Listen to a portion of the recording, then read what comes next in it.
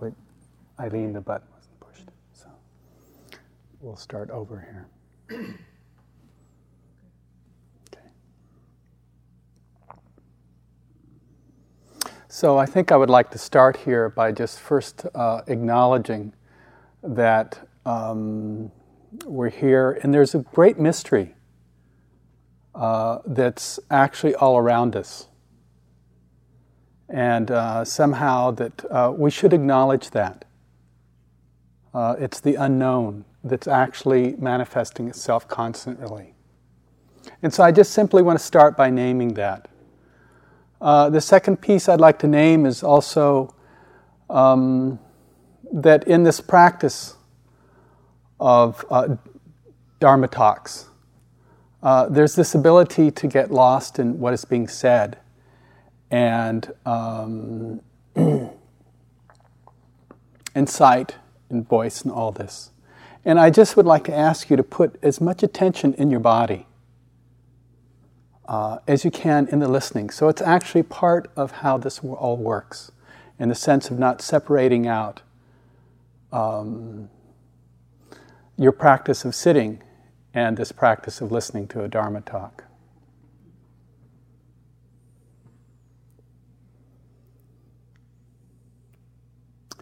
The third kind of acknowledgement here is just to recognize kind of the bottom line here. That even though we sit with ourselves here, that this work we're doing of really kind of turning ourselves inside out in some sense is actually for the benefit of all beings. This is not simply a narcissistic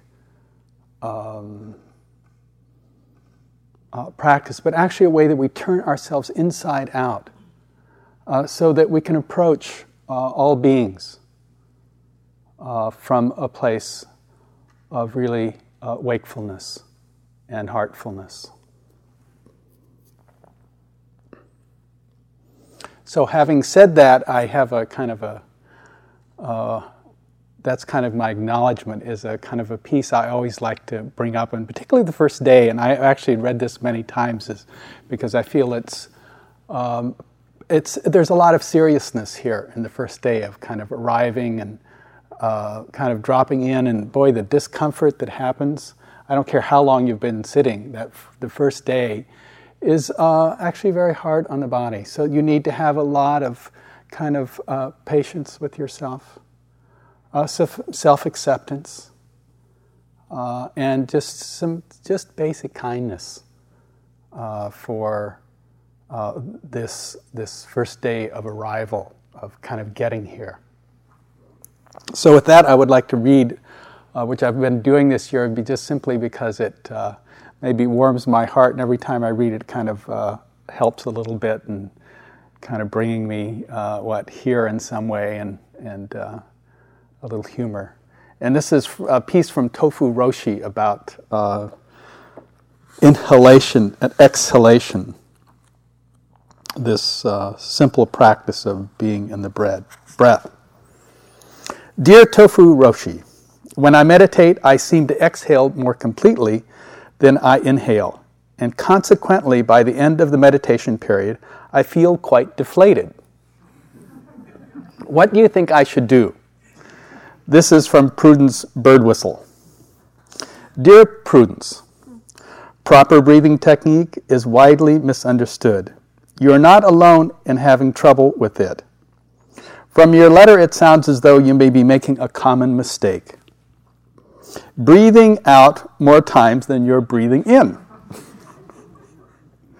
This is why we recommend counting breaths. Only by counting can you be completely sure you are exhaling and inhaling the same number of times. One of my students uses golf counters for this. With her left hand, she enumerates inhalations. With her right, she takes account of exhalations. At the end of the period, she checks to make sure the numbers on the two counters are the same. If there's any discrepancy, she takes an extra moment to even things up. adding the indicated number of exhalations or inhalations. But it is best to alternate whenever possible. Breathe in once, breathe out once. And then go all the way back to the beginning of the cycle and repeat. This is the basic principle of Zen, and no different than with this practice. So, as we sit here and hopefully stay abreast of our, if that's the right word, of our inhalation and exhalations, I wrote you a little poem today that I would like to use to take this little journey tonight in this talk. And it goes. Journeying into the deep forest, finding the broken mirror, my image reflected, shattering into 10,000 faces. Journeying into the deep forest, finding the broken mirror, my image reflected, shattering into 10,000 faces.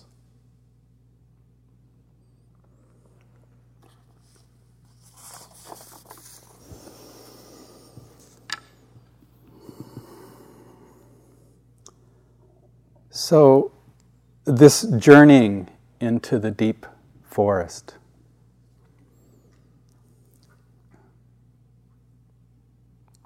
It seems like in all kind of what archetypal stories of the journey, there seems to be this, well, sometimes it's up some mountain somewhere or some deep forest, deep, dark forest. There is this kind of fearful initiate, and sometimes known as maybe an org or a shaman or some mystical being.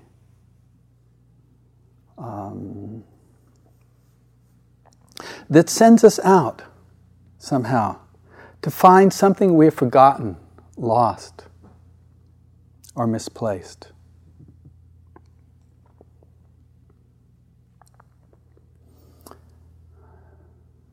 It is some kind of call to awakening. And just that, we've all kind of have our stories of how we sit here this evening. And somehow I've gotten this deep call to awaken.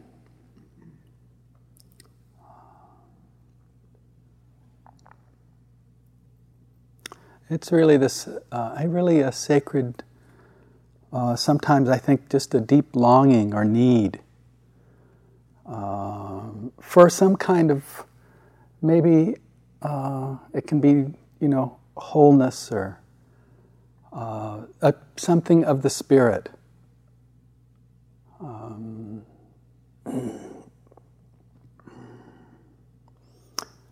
This may be journey for you home. This Buddha nature that somehow has called you.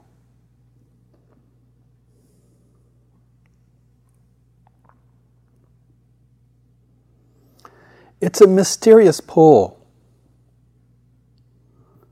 We all have kind of little pieces of beginning. I know that for me, I was where I grew up the last couple of years, in this little town in Switzerland, in Montignola. And one of the kind of little heroes of the town who lived there was Hermann Hesse. So as a teenager, it gave me, even though I never met him, but it was just the fact that there was this proximity of this being. And for you, it couldn't be a person, it can be a book that draws you and begins to kind of I was kind of seeing these little layers being taken off of this piece you may have lost or forgotten or misplaced somehow.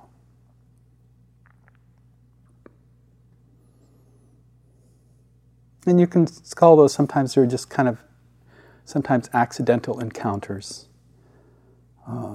Sometimes we have to take journeys. Our deep forest may be more complex than that, where we have to take a journey into a foreign culture or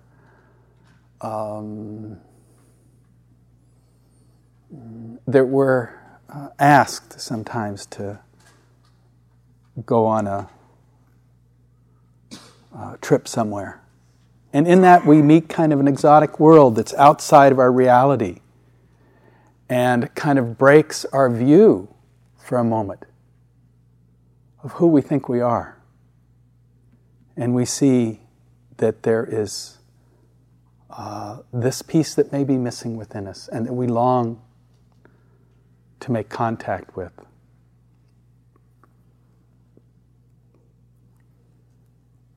Sometimes it's as simple as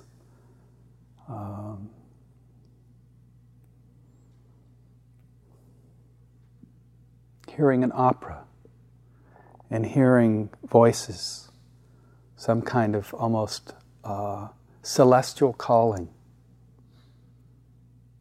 that again asks you to kind of take a few of those veils off towards this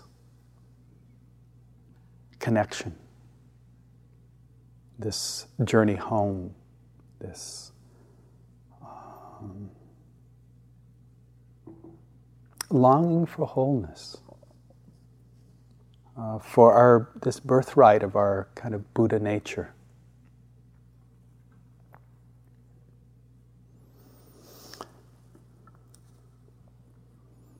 There are 1,000 gates that open us to kind of our own spirit and the spirit around us.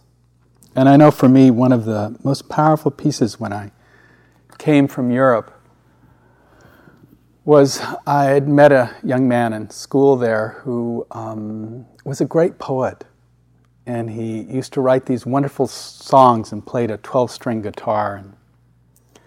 And he was from San Francisco. That was a big deal.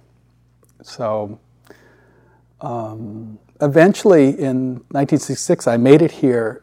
And one of the things in the first few months was he had been involved kind of in the drug scene very heavily, in the psychedelic scene, and but hadn't really stabilized himself. And one evening he came to me, and I was, had only been here, I don't know if I'd been here maybe 6 weeks. And he said, I'm going to kill myself. And I remember we were at a pool table, and you know, I was almost 20 years old, and it just, you know, it was something that bounced off me. I didn't understand. And the next day, he went down to the beach and he shot himself. And so sometimes, you know, I hope for a lot of you, it's just this ability to have great questions. For some of us, it's unexpected suffering. And other times, somehow it's our original innocence kind of pops up. But for me, it was this unexpected suffering. And I remember one of the pieces was I think it's sometimes called survivor's guilt, because a year before that, his friend, who had been Bishop Pike's son of San Francisco, bishop there, Jim had been at Oxford and he had shot himself a year before that. And so suddenly it felt like somehow it was my turn in this kind of survival's guilt. And I remember how, in a way, it unleashed, first of all, that piece about really there wasn't any place left to go. And there was this other piece, though, that said somehow that if I looked into the crannies, into the deep, dark place long enough, that there was some light there.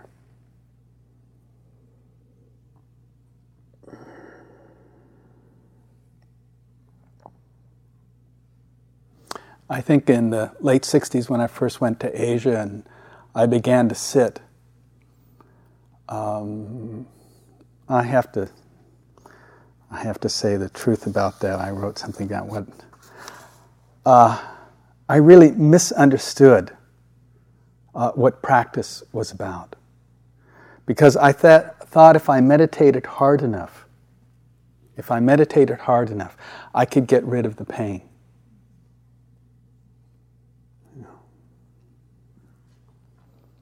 But what we learn in sitting here, once we've had this calling and we've kind of recognized this journey home,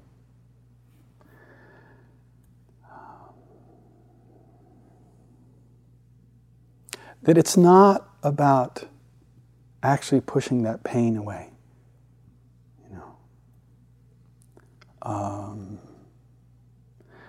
It's this willingness to actually acknowledge who we are and what it is that's happening in us and around us. And not something actually to, in some ways, to gain or to get, but just to find out who it is that this is happening to.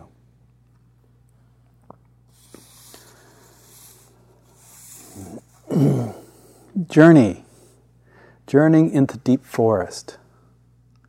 Finding the broken mirror.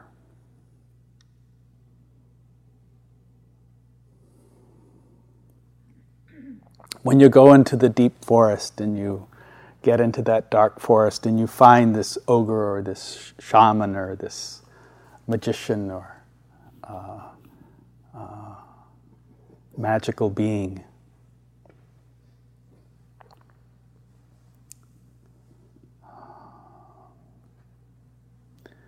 there's usually some kind of interaction that happens that usually is quite fearful or threatening to who you think you are. It's kind of a test.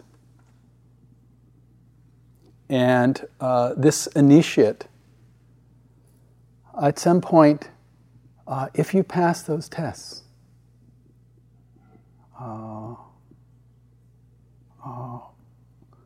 will give you a gift. And the gift itself, in this case, is a broken mirror. And I know for myself, one of the wonders of this practice, I know the first, actually a few years, I don't think I really grasped the Buddhist teachings in their simplicity, and how there was really just one thing being simply taught here over and over.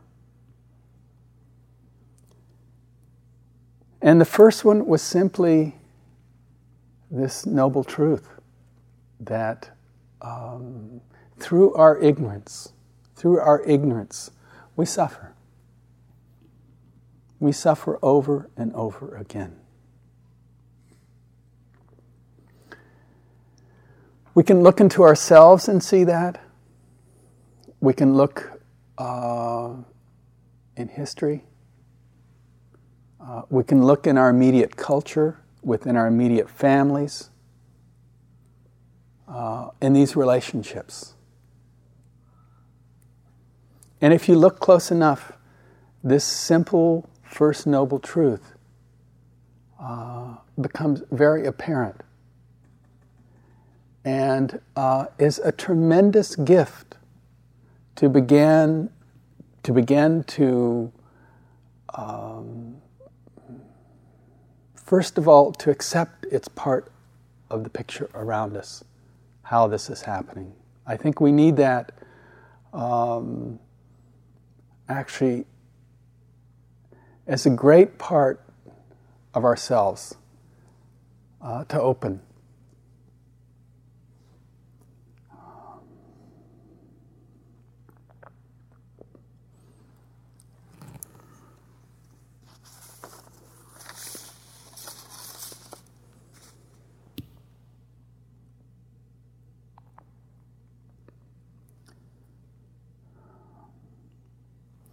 I think so many times, and I remember in the first years here, and kind of at least my Dharma experience here in the 70s, that we didn't want to talk, and there wasn't too much talk about suffering.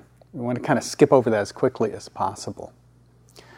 But it is actually such an important way that we change. Our willingness to kind of be in the world and discover it. And I know, it was interesting. I think when I first went to sit, my first retreat was like 40 days. And what was amazing about that was I sat down, I didn't think I was just fine. I didn't have too much suffering. I didn't think. As I sat there longer and longer, I realized how I had built up so many things to not acknowledge this truth in myself, in my story, and how things were. And so actually there was a tremendous amount of denial.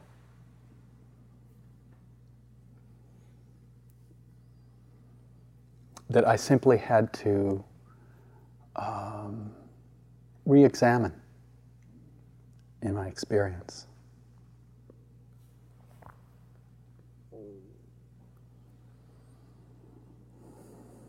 And the thing is, this practice is our willingness to really name it and know it and see it around us. And then it's to recognize that there's a cause to it. There's a reason that you suffer.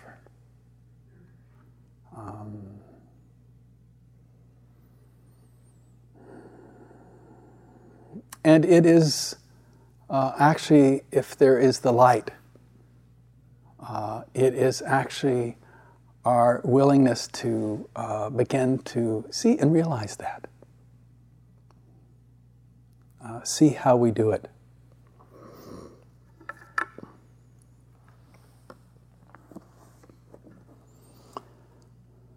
So this first one is simply the acknowledgement, the willingness to really take full responsibility for it in ourselves and the world around us.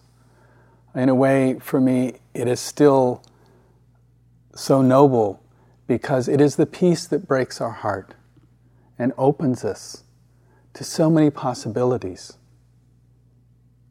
To recognize that this is so many levels of this kind of tanha, this kind of clinging that happens. This this ocean of craving for and against things that prevent us from seeing clearly. I was looking through just some books today, and I found this piece. It was great by Ajahn Sumedho on tanha, this great, that the first noble truth is suffering, the second one is the cause of it. And this is just a little piece I'll read to you because I thought it was so apropos.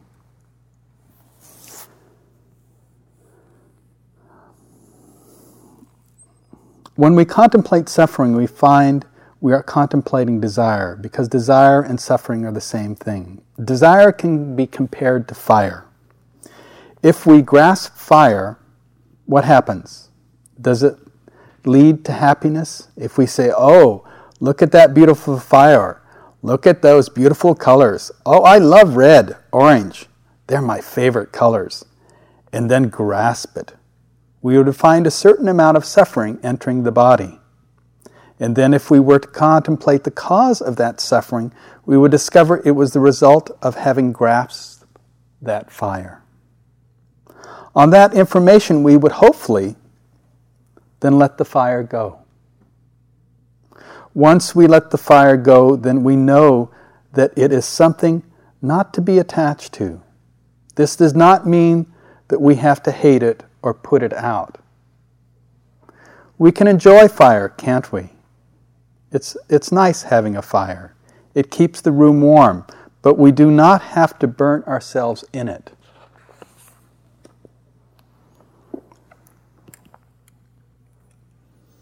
So I think this is that wisdom of recognizing first just what is it, and I like this piece of fire.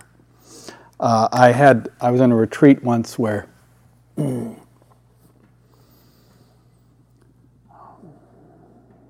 I had this great sexual desire for someone, and this was kind of this big. It was like a huge piece. And then I had been in, just prior to this retreat, and I'd also been in kind of a tiff with someone. And I would sit there, and I would have these two kind of objects of experience come up. And one of them was this tremendous wanting.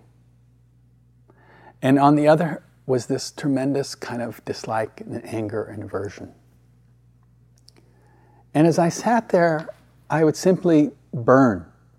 First, I would burn with this fire of wanting. Then I would burn with this fire of aversion. And somewhere along, which is so wonderful about this practice, is there is a moment where we have what's known as an insight. I'm very slow at this, but it was suddenly an insight into these were similar body experiences. And that actually this is what the Buddha was pointing at, was this fire that actually drove me out of the present, either into wanting something or pushing it away. And that the moment itself was okay. It was fine. And so then was this recognition that, I can't do much about the pain in my knees or my back or different parts of my body, how they act in the present. It's kind of this karmic formation that happens. But I do have a choice how I experience. It's a big insight.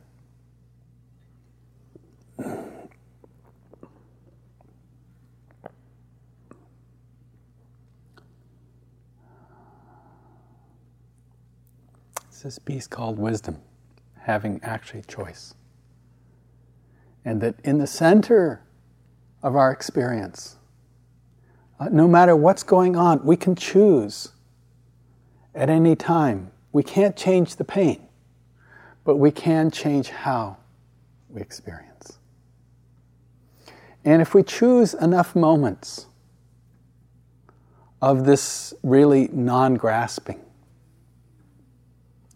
the Buddha simply said that there is this possibility that we can have insight into the nature of non-grasping. And he simply called it nibbana, the putting out of the flame,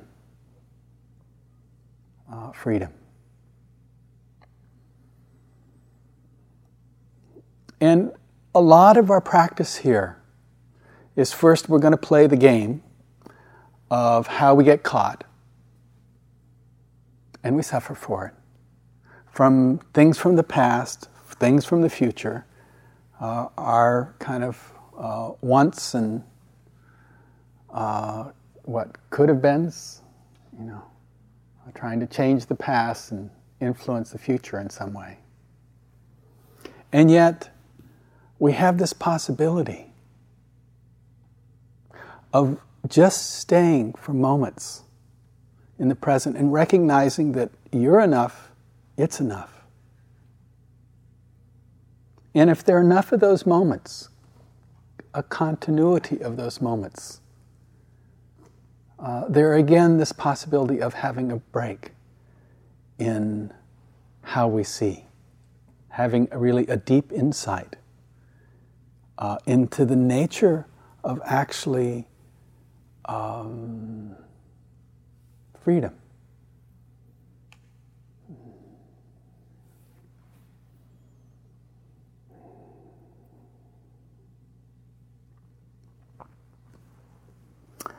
But it's kind of tricky, this whole practice, in some ways, because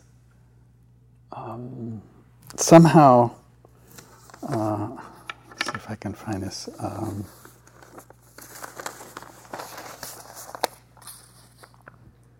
This is a nice little piece from The Myth of Freedom by Chogyam Trungpa. The attainment of enlightenment from ego's point of view is extreme death. The death of the self, the death of me and mine, the death of the watcher. It is the ultimate and final disappointment. So, I don't read too much about this, but this whole journey is actually our willingness to kind of get out of the way. And yet the more we kind of get caught in ourselves, the more difficult this path becomes.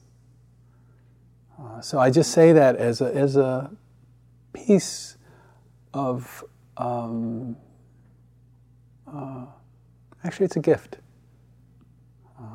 to get out of our own ways and acknowledging our own suffering and the suffering in the world, and that there are many actions we can take that help us minimize in ourselves and in others this conditioned self that actually keeps us distant from the experience of freedom.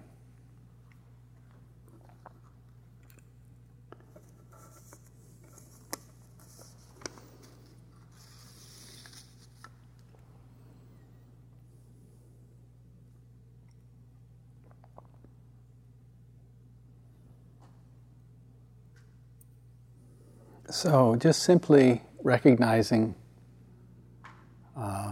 this mirror as first containing the truth of the conditioning itself,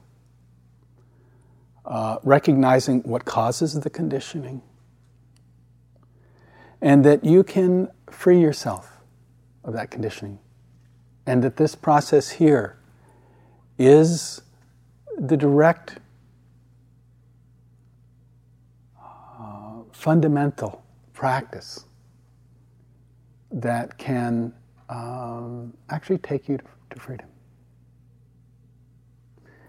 And in that, we also can recognize that there is a journey that we have to undertake. We just can't simply, I wish, it just happened,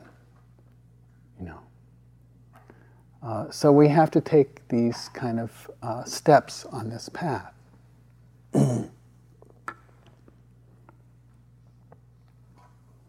Traditionally, it's right understanding, right thought, right speech, right action, right livelihood, effort, mindfulness, concentration. But actually, what I'd like to kind of do here, because it really, I think that can get kind of heady. It can be simpler than that. And this is a piece from Ajahn Chah, the great late Thai forest master, about the path itself, and that we actually don't need to go any place for that path. Traditionally, the Eightfold Path is taught with 8 steps, such as right understanding, right speech, right concentration, and so forth. But the true Eightfold Path is within us. It's 2 eyes, 2 ears, 2 nostrils, a tongue, and a body. These 8 doors are our entire path, and the mind is the one that walks on the path. Know these doors. Examine them, and all the dharmas will be revealed. The heart of the path is so simple. No need for long explanations. Give up clinging to love and hate. Just rest with things as they are. That is all I do in my own practice. Do not try to become anything. Do not make yourself into anything. Do not be a meditator. Do not become enlightened. When you sit, let it be. When you walk, let it be. Grasp at nothing. Resist nothing. These are great lines. Grasp at nothing. Resist nothing. Of course, there are dozens of meditation techniques, but it all comes back to this. Just let it all be. Step over here where it is cool, out of the battle. Why not give it a try? Do you dare?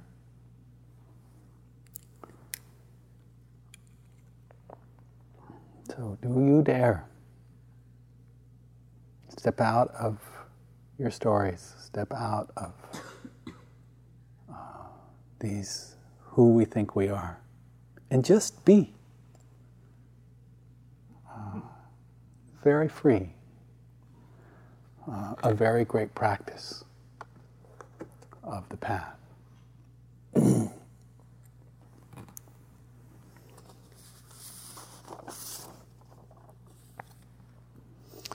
So journeying into the deep forest, finding the broken mirror, which is really these simple, noble truths of the Buddha.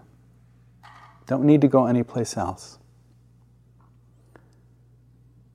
My image reflected, shattering into 10,000 faces. My image reflected, shattering into 10,000 faces.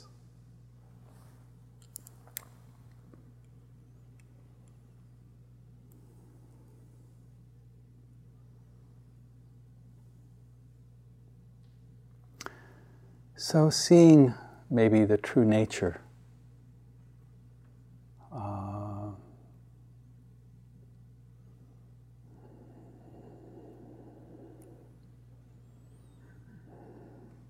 it's not about you. It's about you getting out of the way. To see where I started this piece about the mystery. The mystery of the sun and the moon. The trees and the seasons and this period of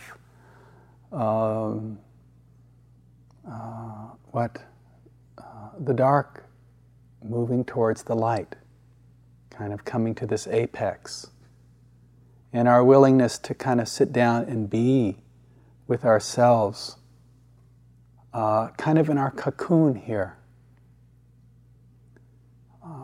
But ultimately, when you look so close,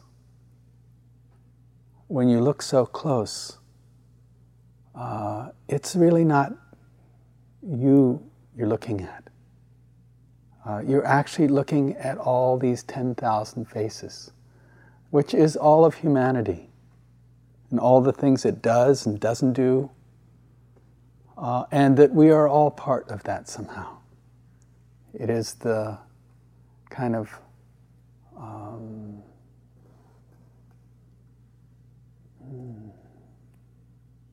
the paradox here. To look so deeply for the self is actually to let it go. And then to notice the nature of this mystery around us.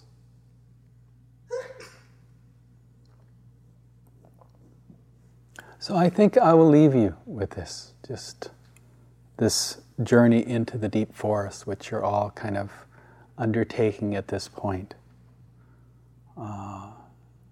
And in many ways, you're finding this broken mirror. These simple truths that, if really experienced,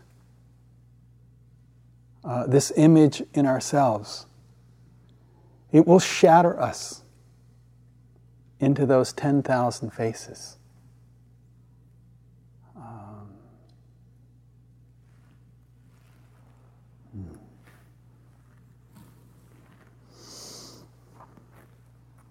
This is from Mary Oliver to kind of end. When death comes, like the hungry bear in autumn, when death comes and takes all the bright coins from his purse to buy me, and snaps the purse shut, I want to step through the door full of curiosity, wondering, what is it going to be like, that cottage of darkness? And therefore I look upon everything as a brotherhood and a sisterhood. And I think of each life as a flower, as common as a field daisy, and as singular. And each body, a lion of courage, and something precious to the earth. When it's over, I want to say, all my life was a bride married to amazement. I was the bridegroom, taking the world into my arms. So let's just sit for a moment.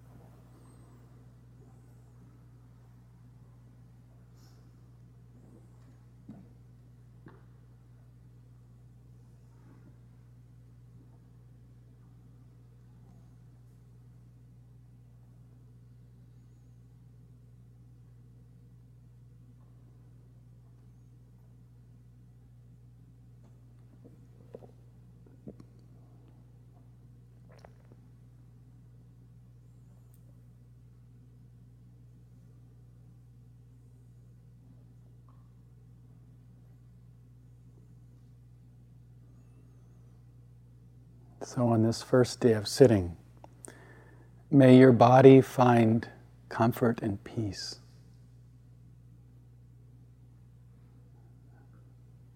May your mind find the breath. And may your heart quell and be moved.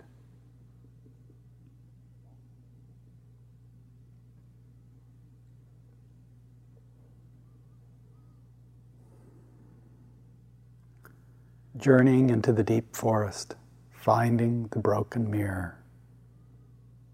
My image reflected, shattering into 10,000 faces.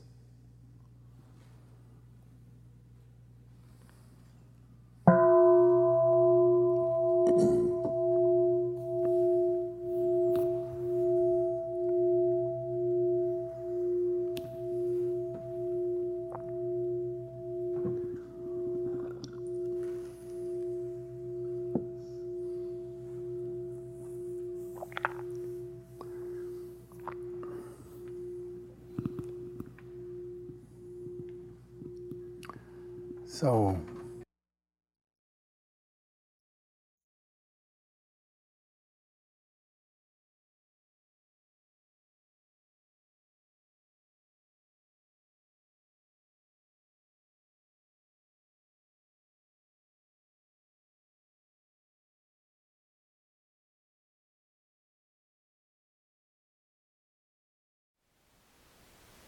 Thank you for listening. To learn how you can support the teachers and Dharma Seed, please visit dharmaseed.org/donate.